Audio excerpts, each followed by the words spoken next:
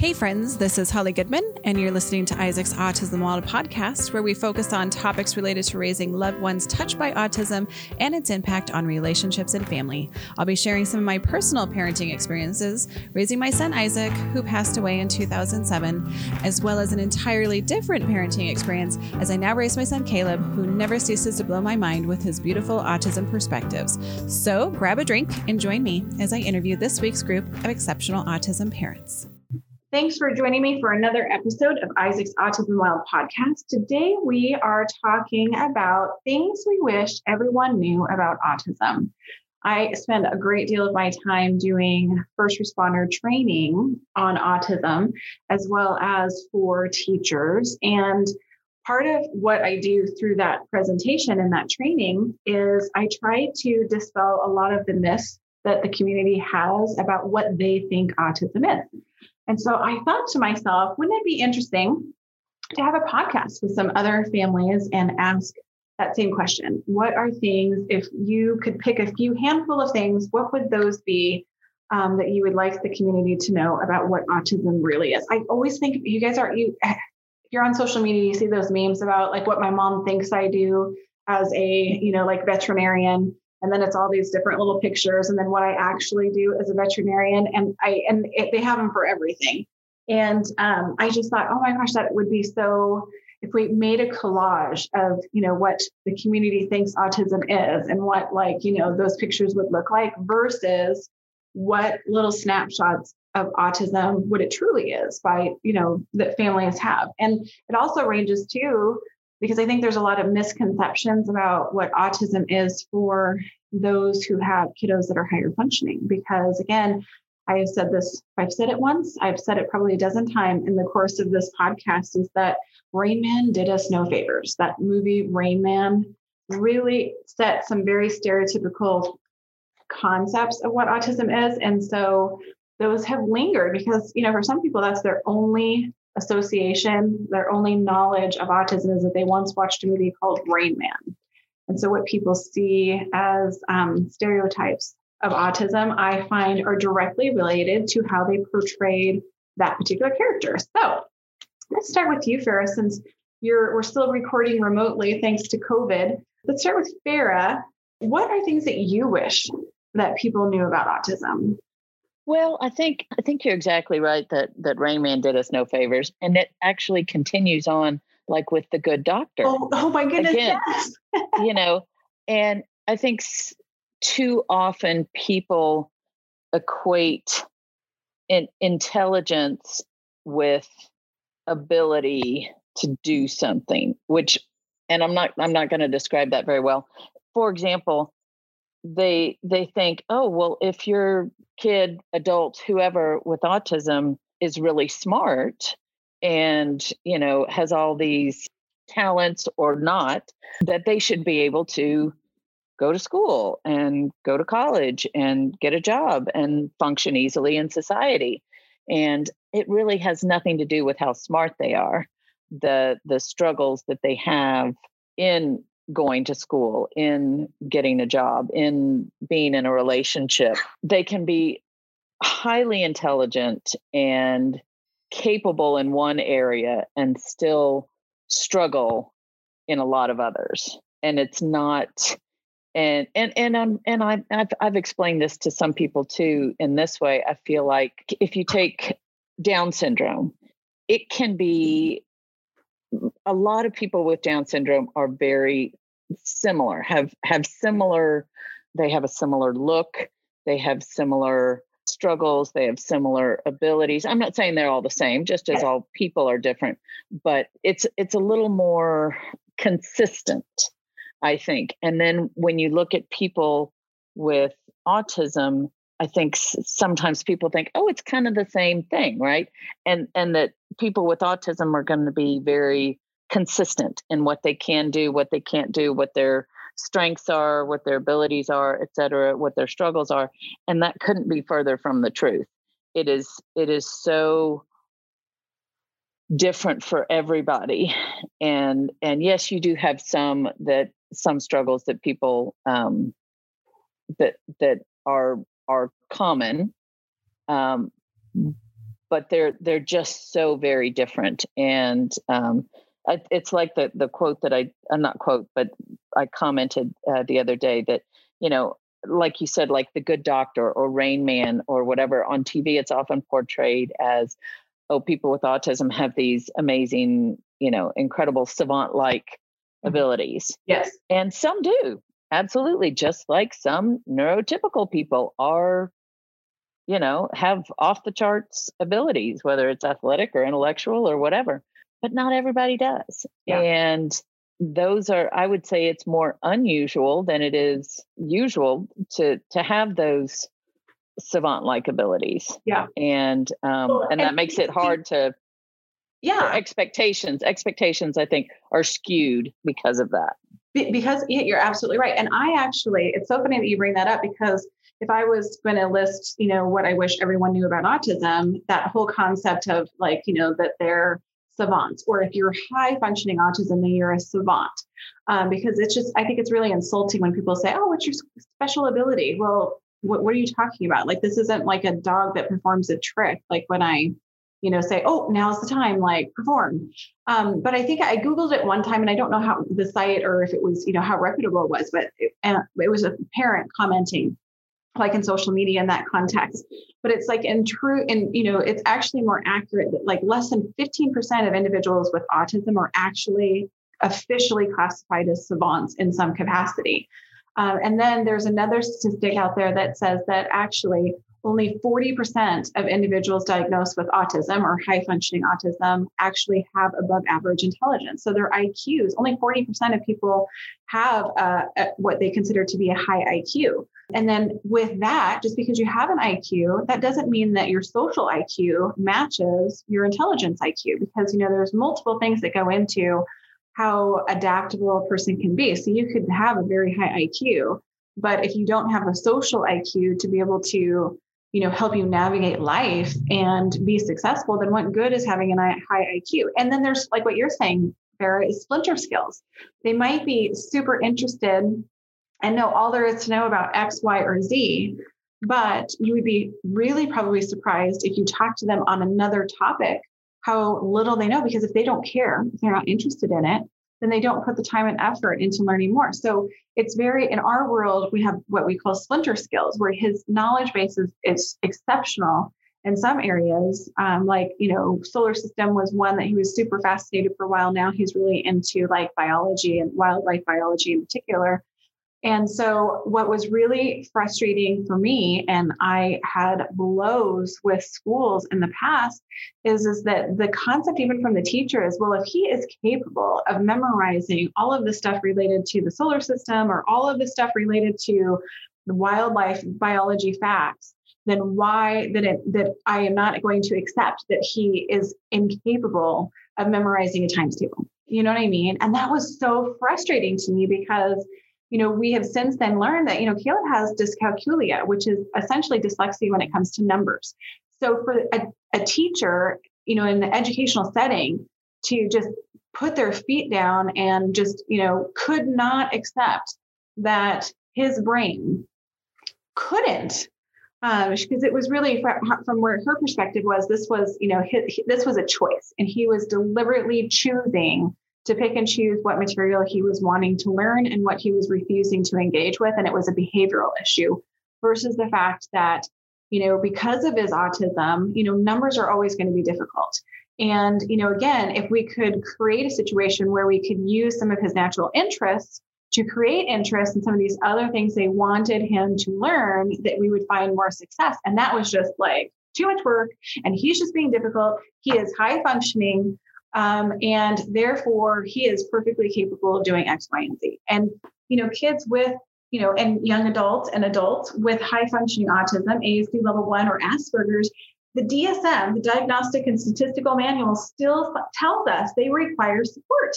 And yet, because they can talk and they can function at this real high adaptive level, and again, some of them are incredibly talented and smart, that therefore it should translate to all areas of their life. And to me, I guess, as a parent, I would want everyone to understand that it doesn't work like that. Caleb doesn't just wake up one day and decide, I refuse to learn anything about asexual reproduction today because I just, I'm just making the decision. It's just that because it's not a natural interest for him, it really has to do with that. And so I don't know, Tanya, I saw you shake your head because you're also joining us today. You shook your head. Yes. So tell me, we've talked about a few of these things, but what would be one thing, a handful of things that you would want to share with parents or the community about, what you wish people knew about autism? Well, first off, I'm going to say I completely agree with you. I also have a higher functioning child, especially when it comes to like people meet him and he can talk, he can hold conversations and stuff, but his ability, but adaptively, he really struggles. And so under the DSM, he's now classified as a level 2, even though he's extremely verbal. He has an excellent memory when it comes to things that he's interested in, but his ability to be adaptive and flexible and social skills all pull down. And so he gets a level 2, which means he needs more support than a level 1, who's more higher functioning in that area, because he just struggles with the adaptive part. And he also has very splintered skills. If it interests him, right now he's in natural disasters. He can tell you all sorts of things about tornadoes, how they're formed, all that stuff. But math, again, same thing. He doesn't have a math disability, but he hates it so much that his ability to remember how to do certain steps with math is really, really difficult for him. Also applies to social skills. So Logan has a good memory. He's 10 years old. And in speech today, it's really funny. He does speech with another kid on Zoom. His speech pathologist can give him all different social scenarios, and he can tell you the correct way to respond to every single scenario. Okay. So he's really good. He knows how he should respond to certain things. But when it comes to the situation, he can't apply anything that he knows. So he knows in his head how he should respond, but his ability to apply that knowledge to actual social skills isn't there. Well, and that makes sense. I'm listening to a book on Audible that's called Beyond Behaviors. And that's one of the things that they talk about in this is that, when you're not in a place where you're regulated, that prefrontal cortex doesn't engage. And so albeit when he's totally relaxed and he's in a non-anxious state, he can rationalize how he should respond behaviorally in those certain circumstances. But when he's in the midst of that situation, his anxiety but he's not able to access that part of his brain because and I usually can't talk. I usually can't talk to him about the situation until he has completely calmed down. And then I'll be so what should you have done probably instead? What would have been a better decision? And then he can tell me. But I have to wait till he's completely that state of anxiety is over and that he's completely calm and he can tell me what he should have done. But in that moment, he's unable to really do that. Yes.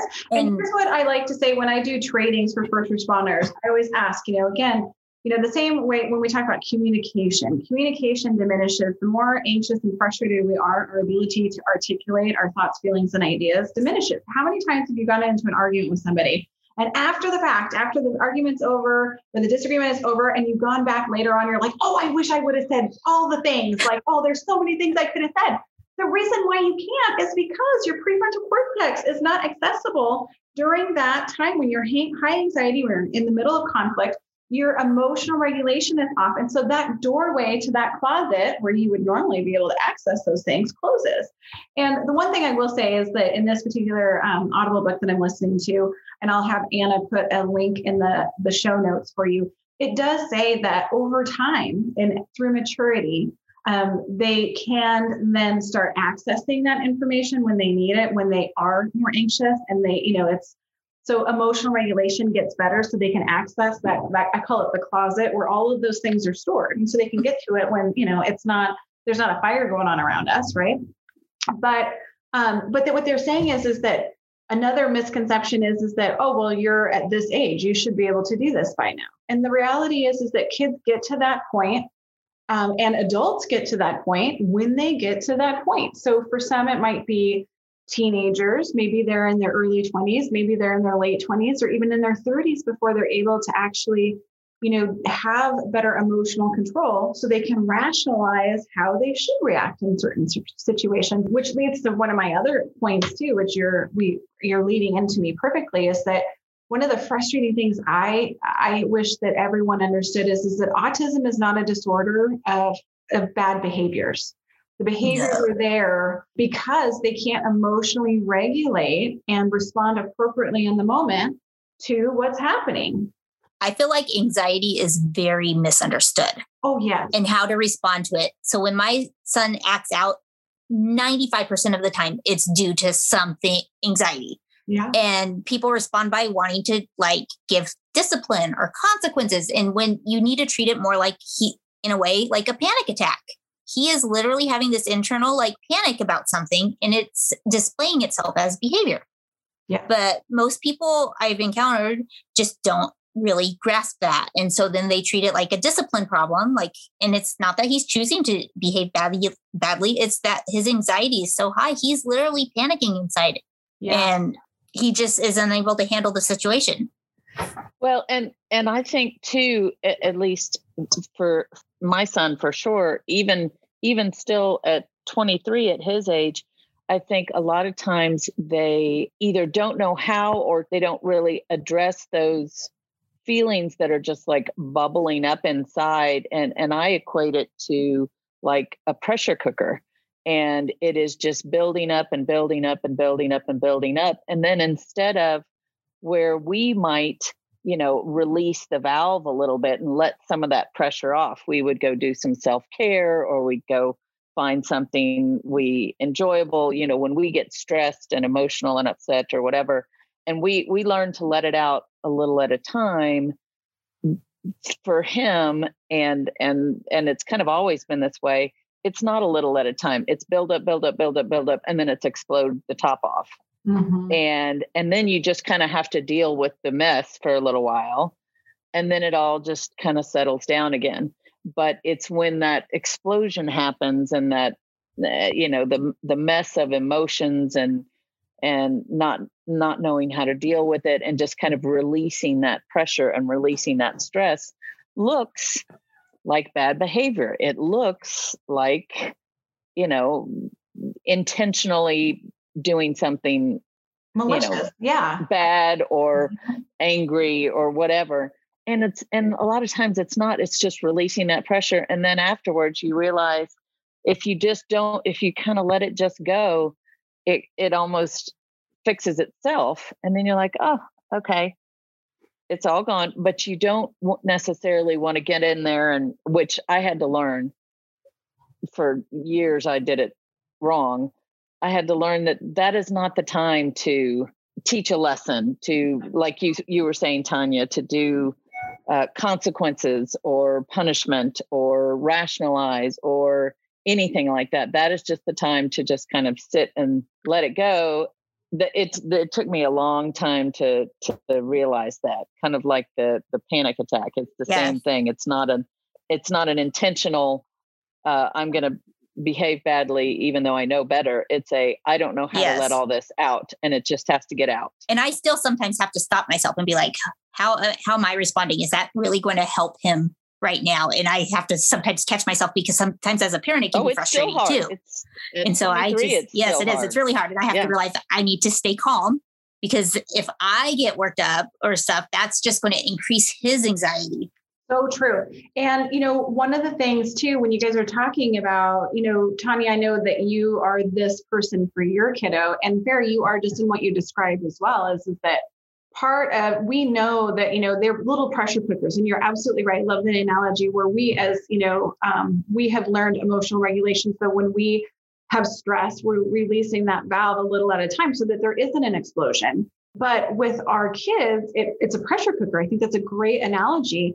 But one of the things that is really frustrating for me, and I wish that people would know, is that I often get labeled a helicopter parent, or that I'm very controlling as a parent.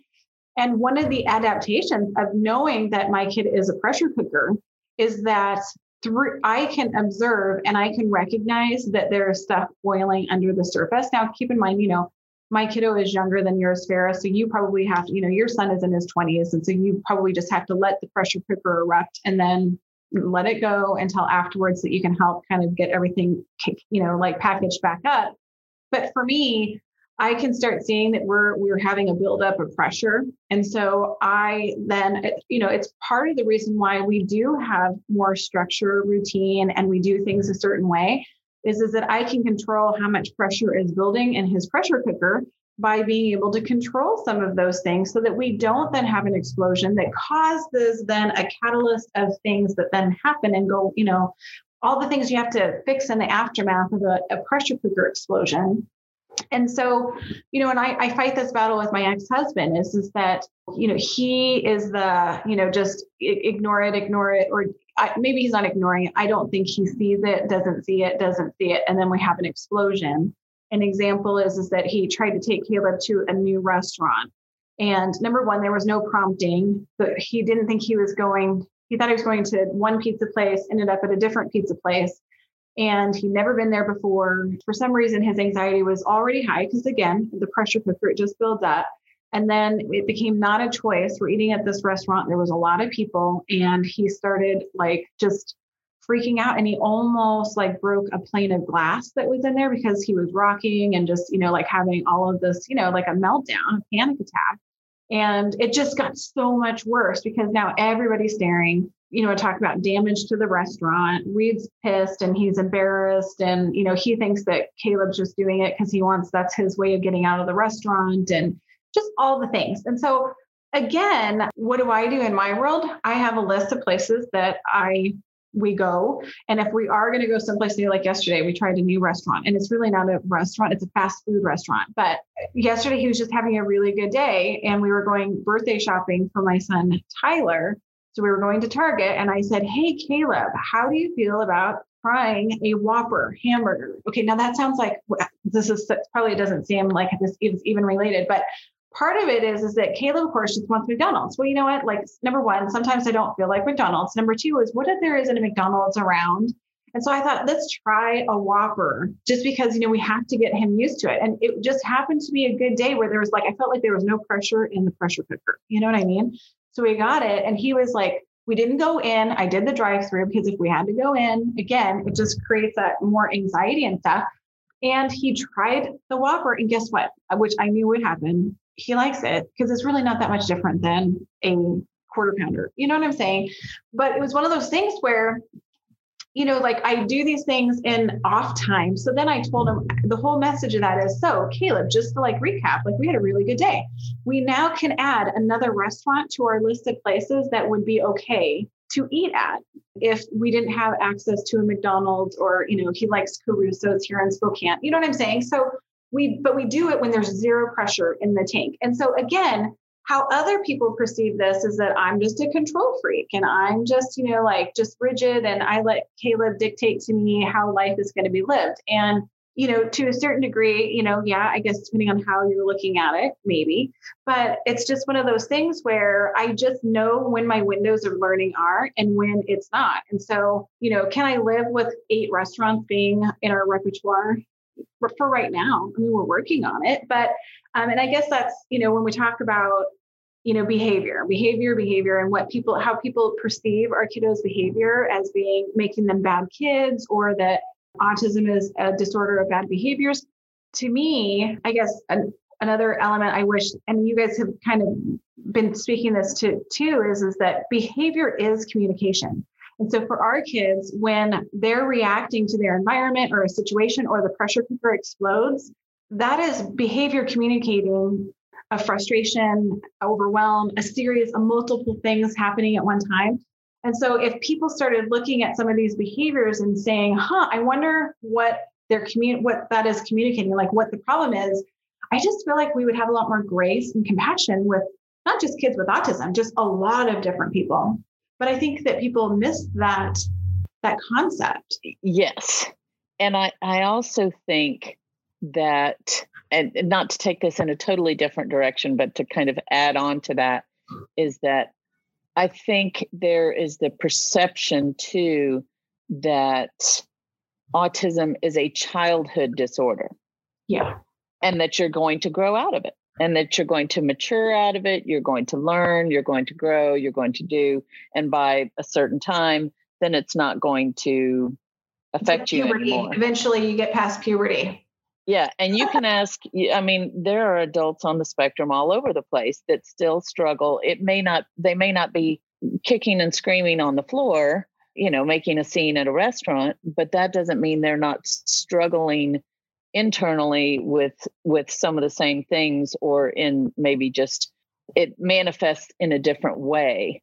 But I feel like too often it's like, oh, well, you hit 18 and you're a grown up now, you've grown out of this, and you shouldn't struggle with any of these things anymore. Now and it may be an adult. Now you're an adult. It may look different. It may look different, but the struggles are still there internally, and it's not something you just age out of. Greg and I had this conversation the other day too.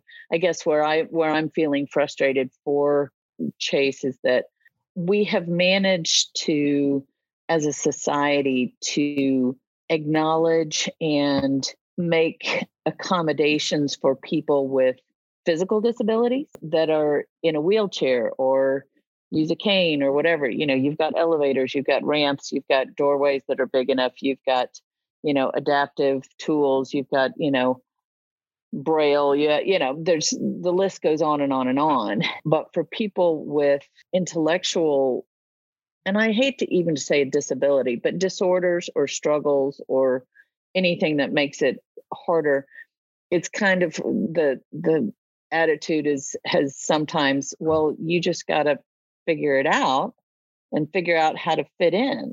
And you've got to work with the neurotypical society, and we don't need to make those kind of accommodations or any kind of exceptions. And you just kind of got to learn to figure it out. And not just with autism. I mean, that goes for lots of different things. And I think it is often forgotten because there's no visual cue, there's no obvious way to know, right? I mean, Chase doesn't wear a sign around his neck that says I have autism. Yep. So people don't necessarily know. So the expectations are different. And he shouldn't have to say, oh, by the way, I have autism. Can you make all these accommodations for me? And I'm not saying they should make tons. I've just found it very frustrating as he has gotten older, the struggles that he's had just in trying to get into the workforce and trying to meet people just generally. And it's frustrating because we seem to be just starting to get on the right track in schools with 504s and IEPs and at least some consideration. But I have found that once you get out of school and then trying to find services through government agencies and et cetera, it's almost like all of a sudden you're like, oh, you're fine now. You aged out of school. Everything should be good, and good luck. And it's frustrating. I completely agree because, we have to be careful when we think of the autism spectrum, because autism is a disability for some individuals on the autism spectrum.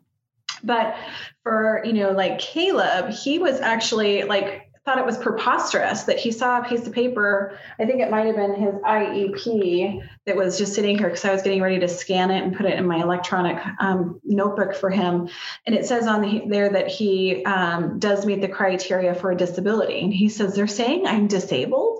I'm not disabled, because in his mind, he's thinking about, more physical or visual or hearing impairments. And so, when you think of the autism spectrum, it's difficult because autism is a disability for some people, but for other people, it's different abilities. They have different abilities and they have different needs.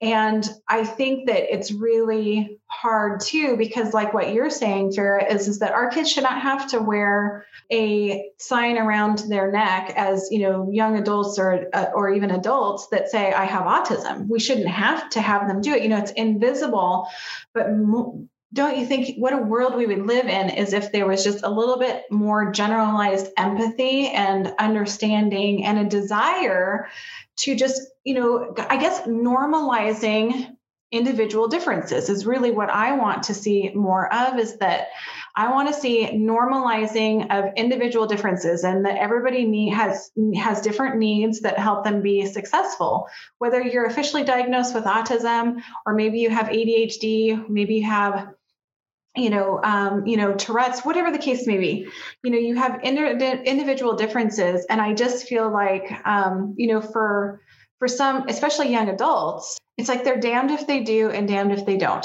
If you're not forthcoming with the fact that you are on the autism spectrum, or that you have another condition, diagnosis, then you're not protected by virtue for like employment. Let's just talk about employment. You're not protected. So if you're not honest with your employer that like, hi, I have an autism spectrum disorder. I'm very high functioning, but here's my strengths and here's some of my challenges. So, if you tell them that, you're protected. But to the same token, you're also going to be the first one that gets laid off. You're going to be the first. You also don't get considered for job advancements. You don't necessarily get paid at the same rate as your neurotypical peers. Like there's a lot of underlying discrimination that's going on when someone is forthcoming and says, here's who I am, here's truthfully who I am, which you can so easily adapt to that and within an employment opportunity. But the risk of doing that is that there is just underlying biases and discrimination there that I can completely empathize with, that whole damned if you do, damned if you don't. Because you might not get the job. Correct. In the first place. If you say something, some employers might be like, that's just more than I want to. I don't have energy for that. I live next door to a kid with autism, and he was a handful. And so that's, again, you're dealing with perception and what people think one person of autism, displayed at one point, as opposed to the whole spectrum of autism. And so it's just really hard. And I see that we have these biases, I think, even in general education with teachers. I think teachers, depending on their age group, I believe I am still seeing biases when it comes to general education teachers in terms of what their perceptions are of autism, and that perceived, okay, well, this kid is going to just need an exorbitant amount of time, or this kid's going to have behaviors that I don't want to have to deal with, or I already have 3 kids with ADHD in my class. And so like having, 2 kids with autism in my class too is just going to be more than I can handle. And so there's just inherent biases that are ever present. And I wish that we lived in a world where we could normalize individual differences, and so then it became less of an issue. And I don't know if we'll ever see that. What do you think, Tanya? I'm going to pick on you because you are a school counselor by education and a teacher. You're also you're a substitute teacher. How do you feel about, do you think that there's such thing as biases when it comes to gen ed teachers and their perceptions of autism? Yes, because, one, every kid with autism is very, very different too. And so what's challenging for one child with autism may be a strength for another. And that child may have completely different child, because the saying's always been, if you meet one child with autism, you've only met one child with autism. It's so different. And so you really can't compare having one child with autism to another, because it is so different. Yeah. For each and individual child. And I think a lot of times teachers who don't have a lot of experience with that don't realize how different it is for each child. And so they kind of can group them with a child they've had in the past who may have had autism, and you have to look at that individual child and what their needs are. Yeah. And I think also in elementary school more so, because I think of elementary school as just more, it's just more close knit, it's just a tighter community where you see these kids from kindergarten through 5th or 6th grade, depending on your school district. So I just consider it just more of you also can even have building biases, because, certain teachers, out on recess will see and interact with kids, or, hear stories in the, teacher lounge or whatnot about kids. But as they grow and develop, so their behaviors improve, other ones kind of pop up and change. And so I also think that, I see biases of you might be, familiar with the 5-year-old version of Caleb versus now he's going to be in the 4th grade, and his 4th grade abilities and behaviors are much different than what the 5th grade is. But if he was that little terror that was always having problems, it biases a lot of the staff there even too, because the kids do change. And so, in middle school and high school, I don't see it. They're so segregated out. I don't think that there's not the reputations that you get kind of within, like in middle school and high school, I guess the child's reputation doesn't necessarily project to other teachers because, they're very, well, they're not spending as much time with just one teacher. Correct. Because you're only spending a short amount of time with each teacher. And some teachers that you have in the morning might think you're just an angel, and the teacher you have right before lunch or at the end of the day, based on even subjective hunger and energy, you're going to have they medication may see two wearing very off. different. Exactly, they may see two very different people. Yeah, well, in the same child. Yes, well, and Tanya, you made the mention that your kiddo hates math, and so your math teacher is probably going to, have more of their hands full, especially if math is right after like 5th or 6th, the last part of the day. Like that is the worst. Like I am very involved in like laying out Caleb's schedule because like if math is going to happen, it's got to happen in the morning because he's I agree with that actually. Exactly. Well, isn't that funny? Yeah. And that's my thing. It's like, hey, I'm just telling you, your window of getting math in is between this time and this time, because if it's after lunch, number one, a lot of times he doesn't eat lunch at school because he just can't deal with all the extra sensory information and people's lunches and all the talking and all of the things. He oftentimes doesn't eat lunch because he's just too overwhelmed. So then you've got hungry Caleb after lunch with his medication wearing off, and now you're going to do math. Like, good luck to you. Good luck. That is just not a winning combination. But that's also the same thing to be said for like employment. Like let's talk about employment. Same sort of factors apply. Again, do I wish that, again, you're damned if you do, damned if you don't. If you communicate to your employer, like, here's the thing, like, I take medication. And so I'm much better in the morning, but in the afternoon, maybe you're just not an afternoon person. Maybe you're not a morning person. Maybe your best time is like after lunch or even in the evening time, because that's just when you feel like you're your best self. But then, again, you don't have the seniority or the whatever to be able to have some influence on what your work schedule would be, because it's like, nope, you're working mornings. Okay, but I'm a morning person. Yeah. Well, and I don't know about your kids, but Chase has always struggled with sleeping problems. And so his sleep schedule, I mean, of course, that's just a given.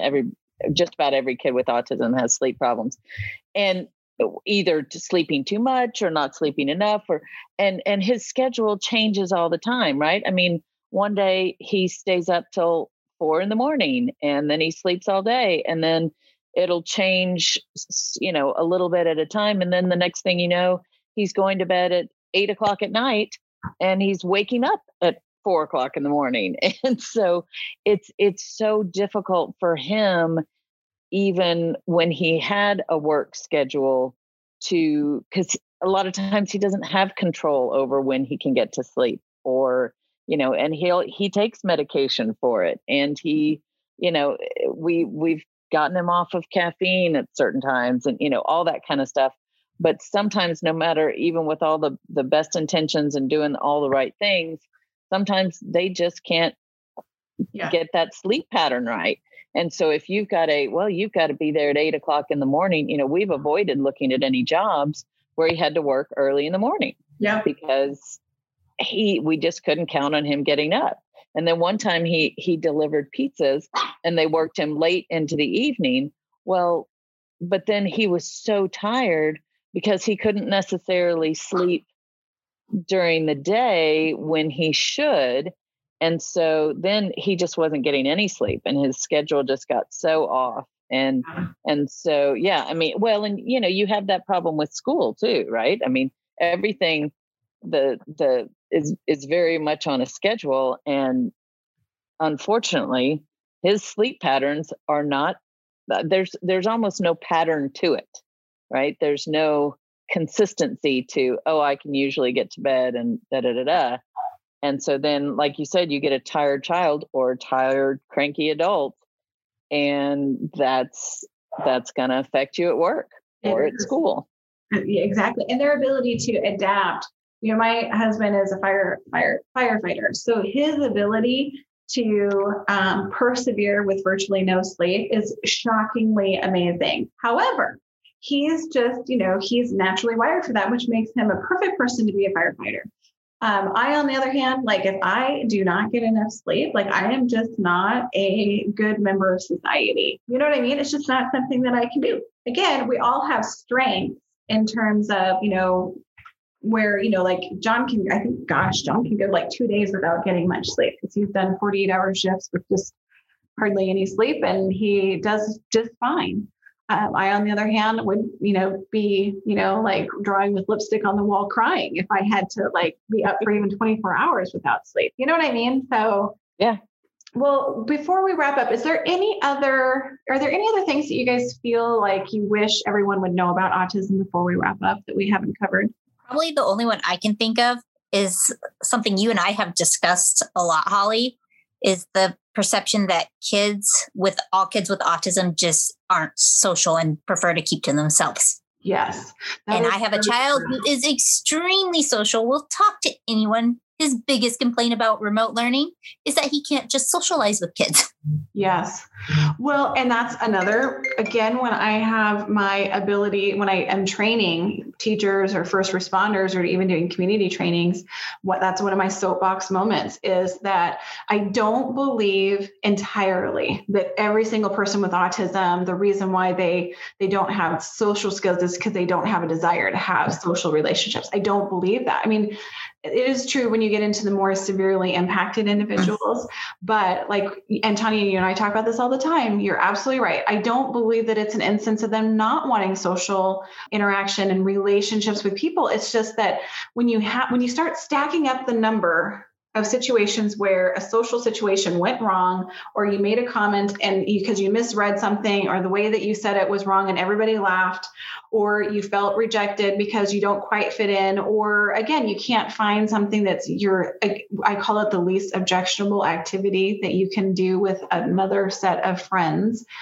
I think all of that just creates a lack of desire to keep trying. You know what I mean? And, Caleb, it's so funny because one of the things Isaac Foundation is working on right now is a business model, because we will in the next year be opening up another arm of the Isaac Foundation that focuses on employment. It will be an employment opportunity where we can help teach job skills, because, as what we've been talking about a lot is that employment is very difficult. And so it is a safe place for Isaac Foundation to be able to do it, because we know what we're dealing with. We have a very realistic expectation. We're going to have high expectations, but we also recognize we have to have scaffolding in place for them to be able to be successful, and even build the self-confidence that, look at me, I'm awesome. When you have self-confidence in yourself when it comes to employment, I think it also translates into better opportunities.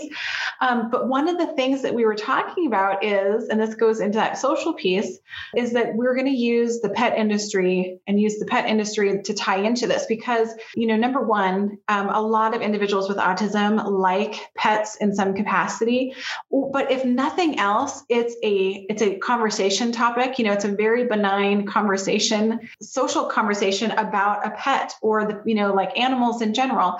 And so it creates kind of like a safety net for like social interaction. If we have if, let's just say it's going to be a dog cafe, you know what I mean? All of a sudden, you're serving coffee and pastries, but the segue is that, someone might have their pet there. And so would Caleb be more inclined to talk to someone and go outside of his comfort zone to interact with someone if he was asking them questions about their dog? I say yes.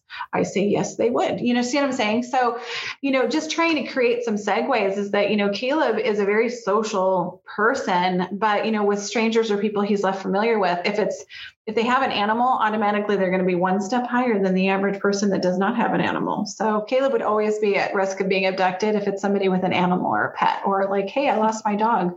Can you help me? He'd be like, absolutely. Give me the breakdown, as he gets into their raper van and they're speeding off with him because he's just so fixated on animals. But anyway, so that's something that we're working on. We're currently working on the business model on that one. But again, I'm with you, Tanya, as I really feel like, not all kids with autism are not social. It's just that it's more challenging, and people give them, as they get older, there's less grace given for social situations. And so we start having more barriers. I feel like it's with anything, just because you don't know how to do something or you don't do it well, doesn't mean you don't want to do it. Yes. Right? Yeah. I mean, they may not do it well and they may not know really how to socialize, but that doesn't mean they don't want to. Yes. And I think the desire is often there, but the ability or the willingness after they have tried and failed, sometimes then it seems like the desire isn't there, but it really is just, I don't know that I'm willing to put myself out there again and keep trying, because it's so hard. Well, but they still want to. Yes. Yeah. And I think in the context of this type of environment where we're creating an employment opportunity where it's safe for you to give it a try, and all the people that are going to be interacting with this business understand that they're supporting a business that is teaching social and job skills to people that have, unique differences, whether it's autism or another diagnosis. But so I'm excited about that, what that looks like. I definitely, I'm with you, Farah. Caleb's not of working age yet, but it's just really disheartening because you're not my only friend who has an adult kiddo that's struggling with employment, because, he has a strong skill set. I was really hoping his holiday job at Best Buy was going to work out, because it's like the perfect job for him because he knows all there is to know about some of the components. But yet then when Christmas was over, it's like, oh, don't need you anymore. Thanks for coming and helping us out for the holiday season. And you're just like, what? This sucks. Well, and then we found out later that Best Buy laid off like 5,000 people around the country. So it wasn't surprising that they weren't keeping on their seasonal employees when they were getting ready to lay off a bunch of regular employees. But yes, it was very frustrating. And you think, oh, we found it. This is perfect. We got it finally. And then, nope. Yeah. Sorry. Just kidding.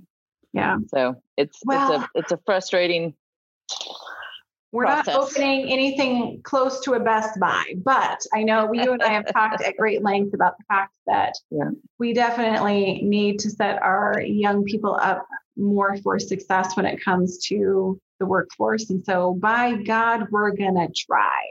I'm not quite sure exactly how it's going to look, but we're going to try and we're going to build it. So it will be great. But all right. Well, thank you guys for joining me for this episode of Isaac's Autism Wild podcast, and we will catch you next time. And that's it for now. If you want to be notified of our next podcast release, be sure to hit subscribe. And just remember, we're all in this together. So find your tribe and hold them tight.